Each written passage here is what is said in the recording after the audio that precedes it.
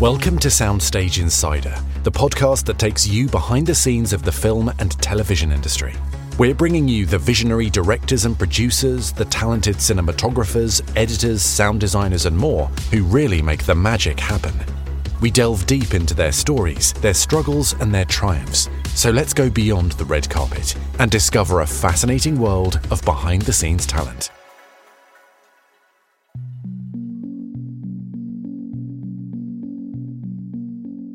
Hello there, welcome back to Soundstage Insider. We have a very exciting episode coming up for you today. We are talking about editing. Now this, I think, is a really fascinating subject because the editor has a huge amount of control over the finished product of a piece. And we're talking with a fantastic editor today, Peggy Tachdjian. She has worked on some incredible shows, really buzzy shows recently, particularly actually like Shrinking, Apple TV Plus's Shrinking. We talked to Jim Frona, who was the cinematographer from Shrinking last time. And also one of my favourite shows of the last year, Only Murders in the Building. And that's what we're going to be talking about today, as well as more broadly editing. She has also worked on shows like American Horror Stories, RuPaul's Drag Race, Ratched, a whole bunch of shows, and across genres as well. So she's incredibly experienced at working in a whole variety of styles of TV shows. So as I promised last time, I'm not going to draw this out. I'm going to go straight into the interview. I can't wait for you to listen to it. So here it is, our interview with Peggy Tachdjian.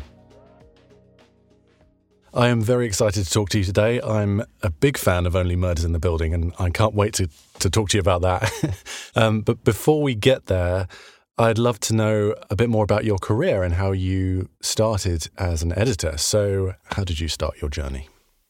Technically, I would say I started my journey in college, just that, production class where you have to do a team project and everybody wanted to be the DP or the producer or the director. And I said, I want to try being the editor. And I kind of realized very quickly how much control you have in the edit room and how you become the last say in everything. And I really enjoyed that part of the process of really polishing and cleaning up things that maybe didn't go great in production or finding ways to make a moment more impactful.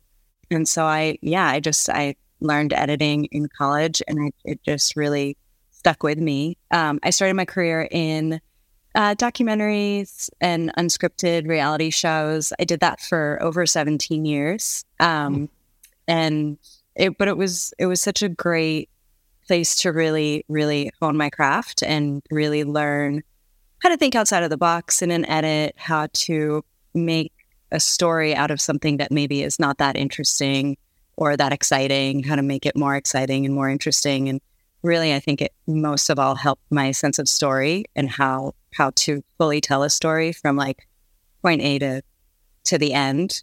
And then about 6 years ago, I had a friend, I was kind of looking for a career change. I was getting a little, I'd been doing reality, like I said, for over 17 years, and I just was looking for something different. And I had a friend that was working in the Ryan Murphy camp as a producer, and she said, I think it's time you try scripted, which I hadn't even considered before, to be honest. I just thought, I love documentaries. I'm going to work in this space where things are real and things are about real people. But she kind of made it sound really interesting, and she hired me for one episode of 911, season 1, episode 2 of 911. And I did that first episode and I loved it. I loved the process. I loved working with that team. I loved learning how to, in unscripted, you don't have a script. So you're kind of making a lot of stuff up as you go along. And in scripted, some people might say it's either whether it's easier or harder, you do have a script to go from, but then your job becomes that much more important because you have to make it work, So it's just really fun, kind of challenging a different part of my editing brain. And I just really loved it. She loved working with me and kind of just kept hiring me. So I worked there for a few years before getting Only Murders. Wow, that's really interesting. I'd love to just sidetrack real quick and talk about the unscripted side of what you do. I'm fascinated to know What do you get handed? And is it just a puzzle to figure out and try and create something? Or is there some kind of a narrative, or what is it like? Yeah, it really depends on the show you're on. Like, I've done things like Project Runway and RuPaul's Drag Race, where it's very obvious what each act is going to look like. This act, they're making the thing. In this act, they're presenting the thing. In this act, they're discussing the thing, So those are much more, they call them structured reality. So those are much more structured. You know what you're getting into. You have a finite amount of footage to look through for those hours of footage. But for something like a docu-follow, like Kardashians or The Real World, they'll have a story team who kind of goes through the footage from the whole season, and they figure out what each episode kind of main storyline is going to be, or like main 3 storylines are going to be. And then they give you something they call a string out, which is just a very, very rough, very long, like maybe sometimes between an hour and 2 hour long edit of what that episode is going to look like. And then it's your job to shape it into that, 40 minutes. Right. I see. Okay, cool. So very broadly speaking, are editors born or made?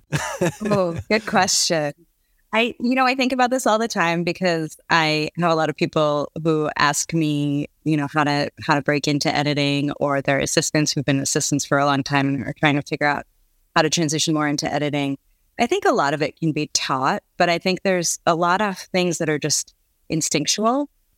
I grew up loving music. I don't play any instruments, but I was very, went to a lot of shows, listened to a lot of bands. All my friends were musicians. And so I was always surrounded by music. And I think that musical background really helps me with my edits. I always feel like I just need to find the rhythm of the scene. And once I find that pacing and that rhythm, the rest kind of falls into place. And so I don't know that I can teach someone what that feels like. For me, it's just very instinctual. You can definitely say, oh, we need a breath after she says that line, or I wouldn't start music there, things like that. You can give people specific notes, but I do find that some people just have the instinct for it, and some people have to work a lot harder at mastering it. It's funny you mentioned that about music, because it was going to be my next question, or a subsequent question, that it feels very musical. I'm from a musical background, and that process of pacing seems kind of orchestral almost. Absolutely. Yeah. Absolutely. Yeah. I can't, there's so many times where I'm cutting a scene and, it's also like there's a whole editing theory of like, editing when people are blinking so they can't feel, the cuts. And not that I do that, but I think about that all the time, that I feel when the next cut should be. Like, if someone's hand is moving, I need to let it finish moving before I can cut. Otherwise, it just feels really jarring. And those are like little things that, there's a tempo or a rhythm to what they're doing that you take into your work. I also, score is so important as a part of editing, and working with your composer and having a real sense of like when to put music in, when to not have any music in. So that kind of goes hand in hand in helping you set the pace for your scene.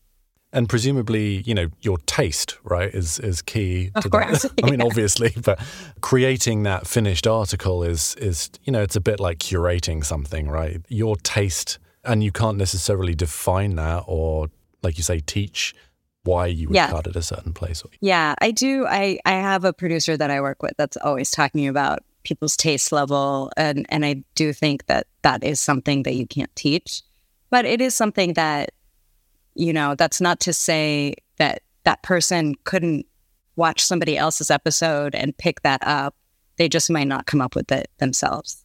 And I guess once you've established like a structure or a feel or a pace, it's probably easier to kind of recreate that for subsequent. Exactly. Yeah, got it. Yeah, makes sense. Yeah.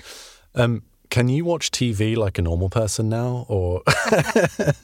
That's a great question. Yes and no. I mean, I'd like my favorite joke after my husband says, like, I'll watch a movie and he'll be like, "Did you like it?" And I'll be like, "I have some notes." Like, No, you can't watch it straight, but I can enjoy things that I haven't worked on. I'm in awe of a lot of the editing I see in TV these days. There's so much good stuff out there, and it's just so fun to see what everybody else is doing. And there's so much that just feels really different, like the way something like Succession is cut versus Our Only Murders. They're just really different, and it's just fun to see the different styles out there.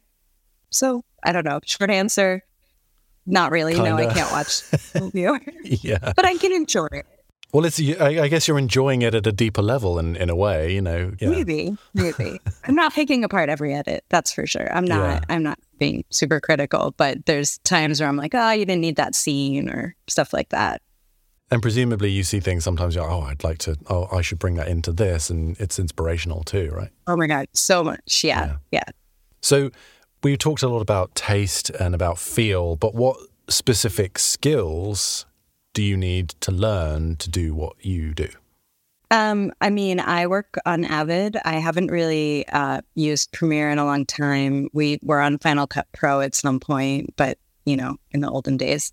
But I've been on Avid, mostly for the last 10, 15 years. So that's definitely something you need to learn all the intricacies of it. There's a lot you can do in sound manipulation in Avid and picture manipulation in Avid that, I think a lot of it helps my cuts a lot. But there are definitely tricks I've learned in the last 6 years using being in scripted. They're not stuff I necessarily used when I was in unscripted. So that's been really fun, kind of upping my technical knowledge of Avid. I don't really use any other software. I know the assistant editors have all sorts of plugins that they use for sound design, and we have the VFX editor on the last few shows I've worked on, so I haven't had to worry too much about VFX either, which has been nice because that's always intimidated me a little bit. But it's nice to just be able to concentrate on picture when you're a picture editor. Yeah, and presumably organizational skills, is pretty important. Oh, yeah. Oh, time management. Oh, all that stuff. Yeah, right. Of course. Yes. Organization, time management. Also, you have to have a little bit of a producer brain because you have to be able to keep track of a lot of things. Like I might have a VFX editor, but I also have to keep track of all the VFX. Who's working on what and when are we going to get it? And will we have it in time for this next output and that kind of stuff? You have to have great communication skills because you've got to give notes to the assistant editor. If there's things you want them to do, you have to communicate with your composer to talk about what a scene should feel like. I think it's actually a lot of people skills. I know there's so many jokes about editors just like hiding in their caves editing, but I spend as much time on the phone or on a Zoom talking to people about my episode as I do actually editing the episode. Are you doing it all on your own, or do you have production looking over your shoulder while you're working, or how does it work? You get the dailies. The dailies are kind of on your own. And then, after they finish you get dailies as they're shooting. So you're usually like a day behind them. And then once production on your episode is done, you have anywhere between 2 to 5 days to finish your editor's cut, and then you send it to your director. Nobody really looks at it before that. You send it to the director, and then the director has their 4 days to do their notes. And then once the director's cut goes out, then all the producers start weighing in. So it's a little bit of a process, but everybody weighs in the end. Everybody gets their say. So digging into what it is that the decisions that you're making in that process and going through, presumably you're going through bunches of takes and things like that. Like, what is your criteria? Like, is it just instinct? Like, you said it earlier, you have huge amount of control over what the finished product is, and it can go any number of 1,000 different directions, right? Absolutely. And you could give 2 editors the same bin of footage and get 2 completely different scenes out of it. And I think they've definitely done that before, and it's, fun to watch. But yeah, the process for me is mostly, I'm really one of those editors that maybe it's from the documentary background, but I really like to watch all the footage. I watch all the takes from start to finish. I'll watch what's happening pre-roll and post, when they cut, just to see like, oh, he smiles over there. Maybe I can use that later. And I kind of either put a marker on the actual clip, or I just remember it or I jot it down somewhere. And then as I'm going through and watching all the takes, I'm usually pulling the things that I think are really landing, whether it's like, a beautiful wide as someone is crossing the room. I'll be like, okay, I'm definitely going to use that. And I kind of throw it into the sequence. And then if there's a great emotional performance that's in a close-up, I'll throw that into the sequence. And then it's kind of a puzzle where you fit everything in between those two moments that you found that you think are special and are going to stay. Then you build the scene around that. In comedy, not so much on Only Murders, but I also worked on Shrinking, and there was a lot more ad-libbing in Shrinking. And so that was a matter of like trying out all the different ad-libs in different sequences. I love an alt sequence just to see what, if I can do something better. You cut your scene together and you're like, this is great, but let's see what it looks like if I use the other joke that they made. And then you kind of decide from there which one is the one that you're going to present as your editor's cut. And then you always have the other one if the producer's like, did they ever say anything else? Or did they ever do anything else? Do you get sort of overwhelmed? Do you get sort of blind? Do you have to go for a walk or something? Come have a cup of tea and then come back? So much. I don't know if it's so much going for a walk, but I will leave the scene behind. If I'm having a lot of trouble with a scene, I know to move on. I think that's with the time management. I'll say, okay, this is going to take me a little longer. Let me go to a scene that I can kind of knock out a little bit faster. Your goal as an editor while you're in dailies is to keep up with picture. Or keep up with dailies. So by the end of the day, ideally, you've touched all your scenes, whether you've completely cut them or not. You've watched all that footage and you've made some decisions about how you're going to cut it. So if I'm very, either frustrated or just like hitting a wall with a certain scene, I will move on to a scene that I know I can edit really quickly just so that I can feel that sense of accomplishment. And then I might even wait till the next morning to go back to that other scene. Sometimes I've had scenes where I have gotten them on the first day of shooting and I have not even finished them until the very last day of dailies, just because I needed that time to think about how I was going to make that scene work. I mean, going through all that content must be overwhelming. But I guess the speed, yeah, I guess you're used to it. It's fun too, though, because it's putting something together and it could go a million different ways and you get to figure out which way the story gets to be told. And like I said, you have a script, so you know what the scene is about, but you get to make those like emotional connections between the characters. You get to, add a funny joke where there wasn't a joke in the script. Like all those things really help the final product become something really watchable, really fun. And it is a lot, but I love the process. Yeah, cool. I heard once that, I don't know if this is true, Al Pacino apparently gives consistently seven options for each shot. Like I say, this might be like urban myth, but apparently he just does it 7 different ways and just gives the director and the editors like a whole bunch of options to basically craft and sort of conduct his performance, I guess you would say. Yeah. Is that a lot? Too much? I would say that probably, no, it's too much. That's probably more for a film. Like on a TV show, the actors know who their characters are, right? They're not really trying to figure out who they are. They've read all the scripts for the season. They know what's coming. They know how to play their role. So it's less about, yes, there's different nuances between performances. So maybe one is slightly more vulnerable than the last, but overall, it's not going to be like a stark difference between each take. Yeah. We do get, Martin Short, I think some of his takes he definitely goes funnier than others, a little bit broader, just to see how far he can push it, I think sometimes. And 9 times out of 10, I take the broadest one because it is truly the funniest, He's a very underrated performer. I mean, he's the funniest guy in America. I seriously think he's just a genius. They're funny, but he also can really do those emotional moments too. In season 2, whole story arc about, finding out that his son, spoiler alert, that his son was maybe not his. And I just thought he did that so well. Like we expect him to do comedy well, but when he also nails all the emotional scenes, it's really fun. Yeah. Are there times when you get feedback after you've sent in your your edit and they're asking you to cut something that it's just excruciating to cut? I think once I've done the editor's cut, I've sort of sent it off. I try not to have much ego about it. It's not mine. At that point, I've sent it off and I know the director is going to weigh in, a multitude of producers are going to weigh in, and then the network is going to weigh in, or the distributor or whatever. And so I feel like you can't get too attached to things. Some things are going to go.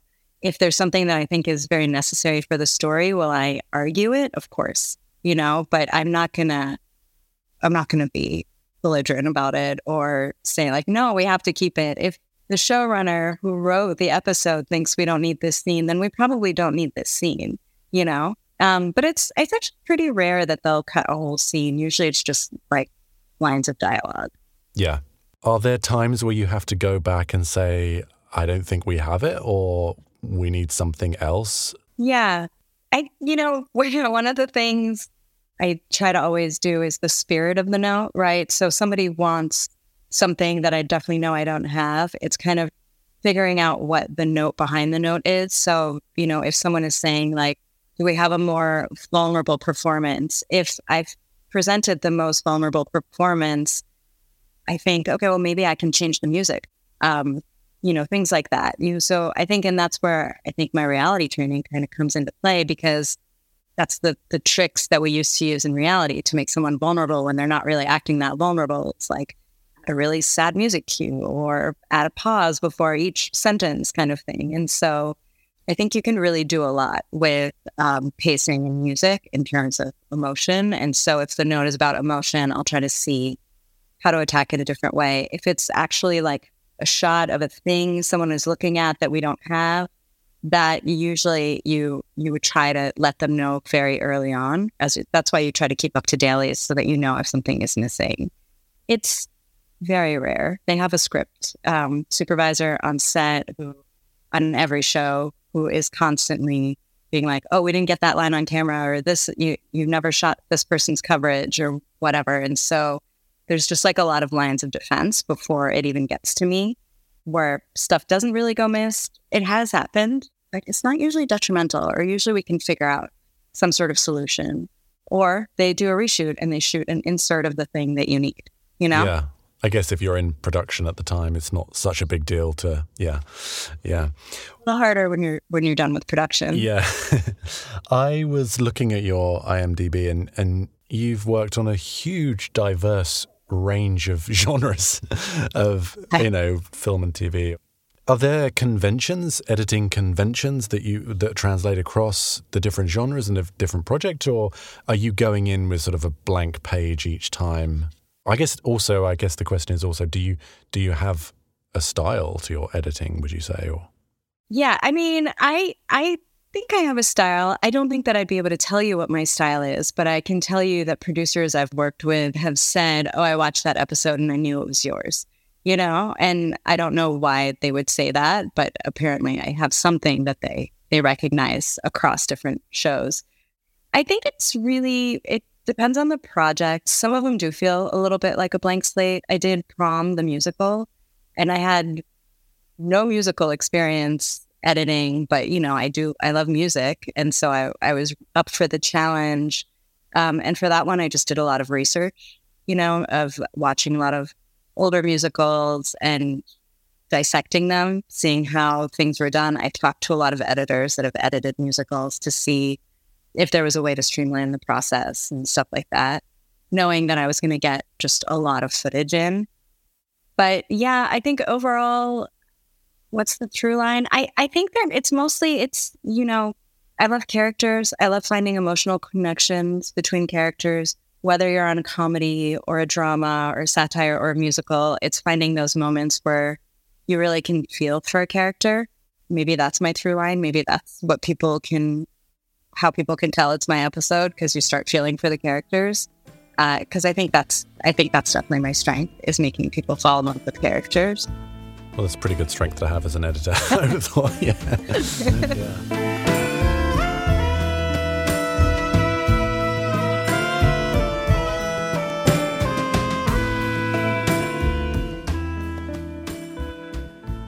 This is maybe an awkward question, but I can just imagine if it's my creative baby, if I'm directing it or it's my production, do you ever get any sort of control freak people, adding their perspective, trying to get you to do things that is not necessarily the choice that you would make? Definitely. 100%. I mean, I think everybody has their name on this and everybody wants it to be what they think it should be. It's not uncommon to have someone who really, is kind of dogmatic about it needs to be this way. But I think overall, it's not like it's a fight. It's not like you're arguing with someone over the episode. We all have the same goal of wanting the best product out there, wanting the best episode out there. The director wants it to look amazing and feel amazing, whether I'm using the music cue they asked me to use or not. And I feel like usually you can come to some sort of agreement. And I'm not just directors, producers also. We've definitely had differing opinions from people who are producers on the same level, and you're like, okay, well, who wins? You guys tell me which one, and then they hash it out and they figure out, okay, fine, do that, and then you do that.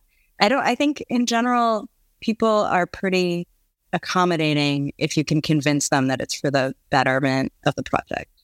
Yeah, that makes sense. And do you feel that pressure because you are the sort of the conduit between the production and the finished article? Really, there's not a lot left really to be done, and you are creating that finished piece. Do you feel a responsibility? I do, but also I know that I don't know everything. I know I have good tastes, and I know I have good rhythm and good pacing, and I'm great with characters and story, but also, I know somebody else wrote the episode and somebody else directed it, and they got hired because they're a good writer or a good director. Like we all have a vision. I think part of the beauty of television and film is that it's a team process. There's so many people involved in getting one episode on the air. And so it's fun to see what everybody brings to the table and to see what everybody's opinions on your work are, and that's the thing when you get a note, even if it's a note that you don't necessarily agree with, you try it, you do it. And like half the time it's better because you did it. You might think, oh, this is never going to work. And then you try it. And actually, it's pretty brilliant, So, and that's fun because then maybe on my next show, I take that idea and I implement it in a scene somewhere else, So it's like you're constantly evolving your skills and learning. Yeah, I love that. So let's get into it. What are the unique challenges of working on Only Murders in the Building? Because it's a really interesting show. It's kind of a mixture of genres, really: drama, mystery, comedy. Exactly. What is specific about that show that is the most challenging and rewarding? I think the most constant elephant in the room is that it's still a mystery show, and so you have characters' personal storylines and that you have to contend with. And you also have the comedy that you want to make sure is sharp and great. But then you also have to make sure that the mystery is working, that you're not leading it too much, like not giving it away, and also that you're not giving anything away. Otherwise, viewers will be like, I haven't learned anything in the last 3 episodes, So you constantly want to be like peppering that stuff in. And some of it is a lot of it is scripted, but every once in a while that you have an editorial choice that you can make that either might skew someone's opinion a certain way, whether it's just like a weird look from a character or a sound effect to like show someone grabbing something that maybe we're going to flash back to 3 episodes from now. Like these things that you're constantly thinking about while you're also trying to make it fun and energetic and witty and smart. You're also just trying to be like, is the mystery working? And I think that's something, we had a great post team. We had a great showrunner. And so we'd all watch each other's episodes and we'd say things like, if he says that there, then 2 episodes later, it's not really a reveal. And we built it as this big reveal of information. So maybe we take it out of the earlier episode. And so there was a lot of dialogue between the other editors and myself between episodes of how to keep the mystery, that through line, cohesive. Yeah, that makes sense. And I rewatched, because I watched the season when it came out, and I rewatched the last day of Bunny Folger last night, and it was such a great episode because it time hops as well. That's another element that you got to deal with. So yeah. So what was that process like, trying to figure out the time hopping? Time hopping is, I think there's like a couple episodes where it gets a little confusing, but mostly I think it works. They're good at either, writing like 6 months ago or whatever. So it's pretty obvious, I think, when you're watching, right, that you're in a flashback. I think early on in season 1, they decided that they didn't want to do any like weird color treatment or look to the flashback, because the flashbacks are just a few weeks ago. It's not like years ago or decades, whatever. Not a sepia tone. I think that was, and I think that was really smart, because it just makes the viewer like work just a little bit harder to be present in the episode. But yeah, Last Day of Bunny Folger, I love that episode. I read the script and I was actually really nervous about it, because there's not that much of our main trio in it. And it was my first episode of Murders. And we were following Bunny around, who season 1 was not a sympathetic character. In fact, she was like pretty hated. I think in that one of the last episodes, she calls her a bitch or something, she's not a lovable character. And I read the script and I kind of thought it might be a challenge, especially because I knew the pace of that episode would be very different from the pace of the rest of the season.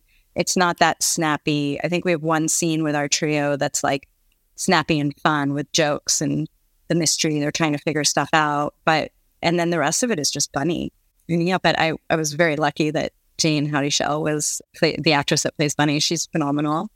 And she just brought so much to that performance. And that's someone who actually gave me a lot of nuances in her performance. Like we were asking about different takes or different versions in each take. And she did a lot. There were some where she was a little cooler, some where she was a little warmer and more vulnerable. And it really helped us to shape who Bunny was as we're telling the story of like who she really was. Yeah, because if you've built up that character for a long period of time, it would be weird to pivot to, she's a lovable character now. Like, you did it well. It was like she still had the snark and the edge. Yeah, you still had to be Bunny, but you understood her a little bit more, But I thought that was such a beautiful episode. And I thought it was so sweet that they decided to like go back into her life and really humanize her. And so I'm really glad I ended up with that one. Yeah. And speaking of that sort of arc that you're having to sort of navigate as an editor that isn't necessarily doing every episode in the sequence, you mentioned that you would collaborate with the production team for other episodes too, right? So what is that process like? Are you all on like a text chain, like email? All the things, Slack, email, text. It's very much, I'd worked with two of the other editors, Shelley Westerman and Peyton Koch. We'd worked together years ago. And so we already knew each other. And then David Bertman had done the first episode of season 2, and he'd worked with Dan Fogelman, who was one of our executive producers. So he knew what Dan liked. So, at first it was very much like, okay, Dave, tell us what Dan likes. Tell us, that stuff. And then as the season went on, it was just more about the story and collaborating about, they shot for like 2 or 3 different episodes. They shot a moment where you might figure out who the real killer was, or like a small slight hint to them. We all kind of there was one thing that we all had in our cuts. And at some point it was decided like, okay, it's going to be in this episode and not these other 2. And so, but we do that with the showrunner too, John Hoffman. He weighs in a lot in post. Right. And so he's the writer also, and, head of the writer's room. And so he was very aware the whole time of like tracking these little pieces of story. And then there was like one thing in the finale that we were like, this one thing was never revealed before. Like, how can I mean, spoiler again, like, how does Poppy find out about the secret passageways, right? And we're like, oh, right. Like, we have to figure out how to go back and kind of show that maybe however she stumbled across them. And so that was kind of fun, because it was like going through, and also one of the things that we did at the end of the season is we, what is the yodeling episode? Maybe it's episode 5 or maybe it's 8. In that one, we bring up Howard's yodeling. And in one of the earlier episodes, Steve was texting his girlfriend in jail that all you hear at night is the yodeling. And so we were like, wouldn't it be funny if we go back into the earlier episodes and like just sneak in, yodeling when you're in the courtyard, you hear it as a presence in the show. They'd done that with the bassoon in season 1. So we like opened up some episodes and went back and added yodeling. And that's something where we all had to like collaborate and talk about like, okay, where are you going to put it? Where are you going to put it? Does it make sense if it's in here? That kind of stuff. Yeah, and that probably also makes a rewatch more enjoyable, right? Because you get these little Easter eggs after you sort of can have seen it. Easter. Yeah, I love that. So what was your relationship like with the director on that episode? I believe it was Jude Wang, correct? Yeah, she was great. I mean, I think once she wrapped production, she was already immediately onto something else. So a lot of our dialogue was via like emailed notes. So sometimes you're with a director all day on a Zoom, and sometimes it's just notes. She was great. We talked a lot while she was on set about things that either she was struggling with or things that might be a problem for post or whatever. So I already had gotten a heads up about some stuff. Like we had a bird, Mrs. Gambolini, not the most like cooperative bird. I don't know if you know this, but you can't really like make them do things on you. Right. So with a lot of conversations of like, is the bird working? Do we have to do a pickup shoot of like the bird on green screen, which we did. So, it's like that kind of stuff. And then she sent her notes and she seemed really happy with the cut. And by the time we sent it, the producers were thrilled with it. And then they started weighing in with their notes. I think it changed a little bit. I think that is one episode that got a little shorter post-director's cut. There was an extra scene of a bunny flashback, but it didn't really move the story forward. And so we just decided to get rid of it. And there was some good bird POV shots as well, right, in that episode. Some fisheye lens. Yeah. At the beginning when they're like trying in her voice. Yeah. That was the first scene. I think that was the first day of footage. That is the first thing I cut on Only Murders. Really?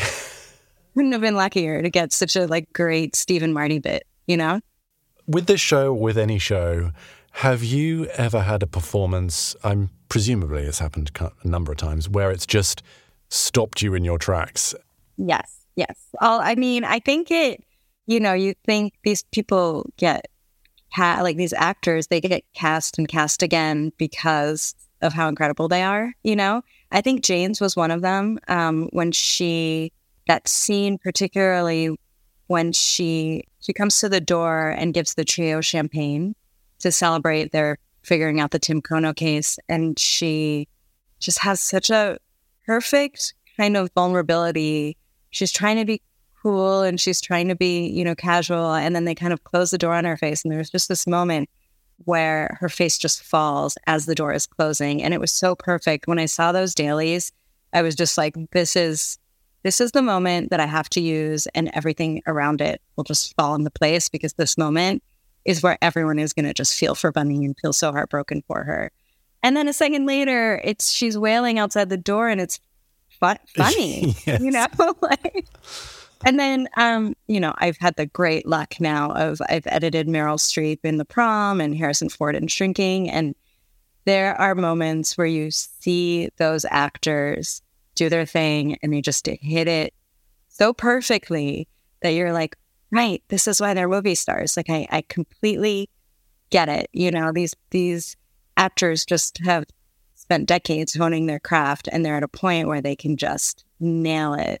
In fact, this is season 3. I think it's already been announced. Meryl Streep joined our cast, and for Only Murders season 3, Meryl Streep joined our cast, and so we had a table read, and they're always great about including editors to listen in on the table reads, because I think we learn a lot from them. And on the very first table read of the very first episode, Meryl Streep started her monologue that she has in the first episode, and you could see everyone's Zoom boxes was like jaws dropping. It's the first time she's spoken, and everyone is just like, oh my God, she's the most amazing actress I've ever seen on a Zoom. So like that's the thing. I think some actors just really, really, truly have it.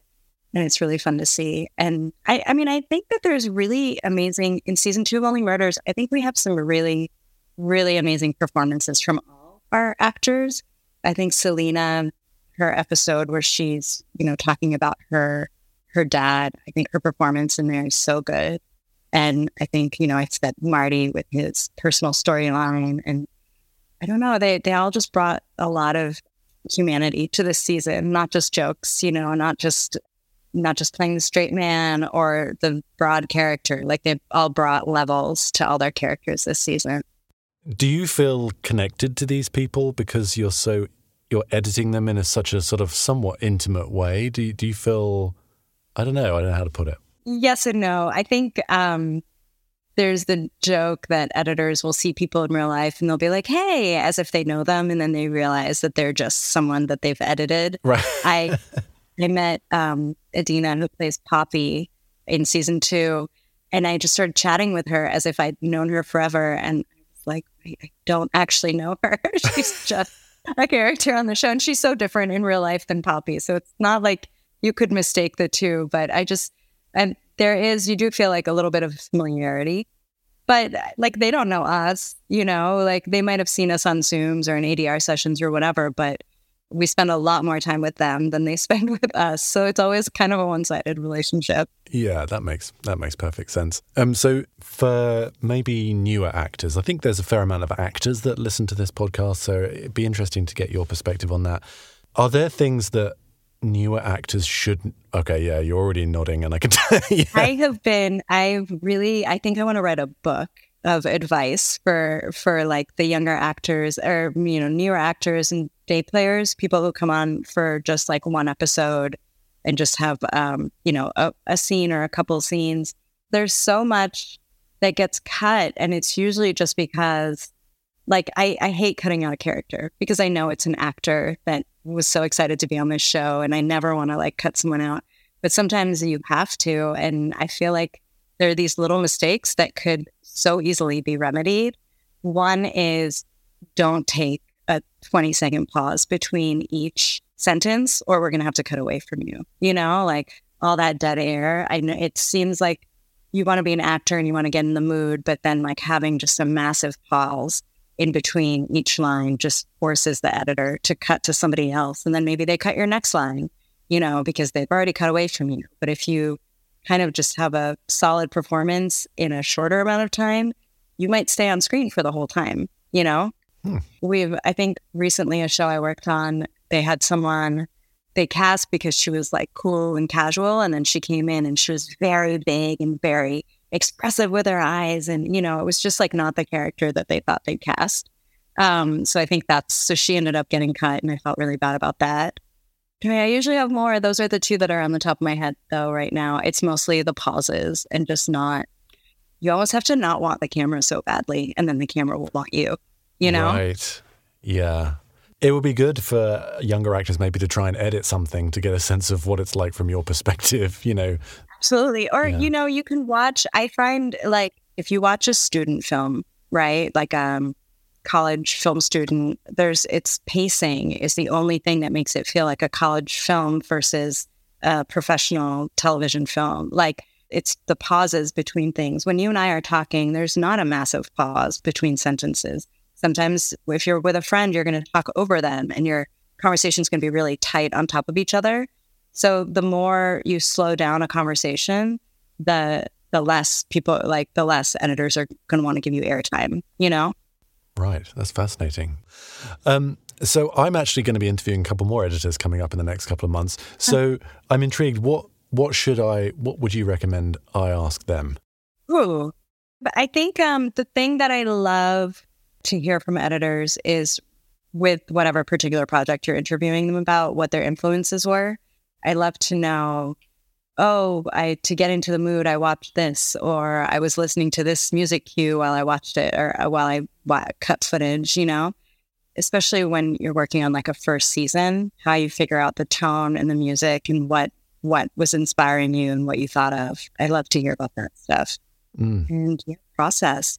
I want to know if things are like, I want to know how much ad-libbing there is, like, how much people are kind of off the cuff or to the script in certain shows, And I guess how they pick their projects. I'd love to know that, because I feel like that's something when you get to a certain like level of your career, you have more of a choice of projects. But for me, I find I'm really particular about the people that I work with. I just don't want to work for someone who, I'm a mom. I don't want to work for someone who doesn't respect that and doesn't understand that sometimes I'm going to have to take a kid to camp and I won't be able to start till 9:30 tomorrow or whatever. I need people who are understanding of that kind of stuff.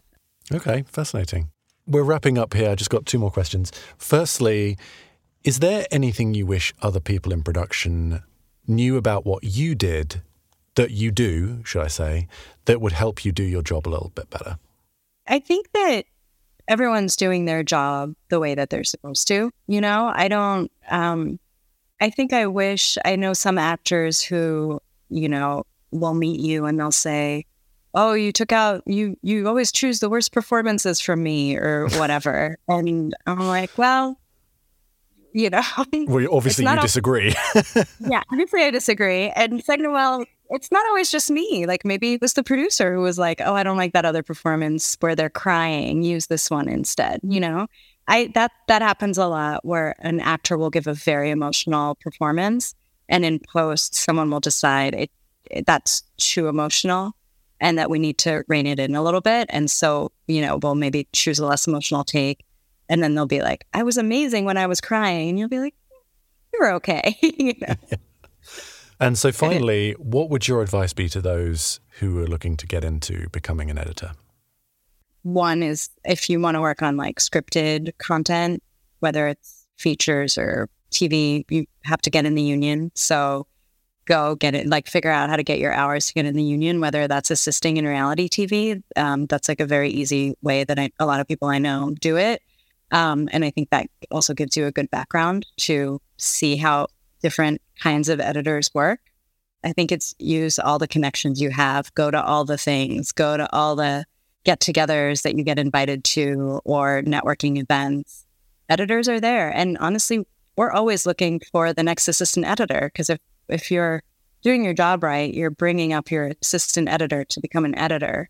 And so eventually you're going to lose them. So I'm kind of always looking to meet people from the next generation that might be potentially good assistant editors for me. So I feel like don't be shy, introduce yourself to an editor who you admire. I've had people honestly DM me, and I don't want to say that that's like what everybody should do, because I don't want everyone to DM me. But like, if you have something genuine to say to someone, no one is ever going to be upset that you emailed them a compliment and said you loved this episode and could I talk to you about editing. So it's my advice. You got to meet all the people, because no one's going to hire you without knowing you. That's the hard thing. It's really hard to get a resume that's just a name, and if nobody I know knows that person, it's really hard to hire someone completely unknown. So go to all the things. Fantastic. Okay. Well, that was really fascinating. Thank you so much. Well, thank you so much. This was really fun. Thank you so much for listening to the Soundstage Insider podcast. Thank you especially to Peggy Tachdjian for speaking with us today. Fascinating interview. And thank you for listening. The show is produced and hosted by me, Jamie Moffett, and is an RPS audio production. See you next time.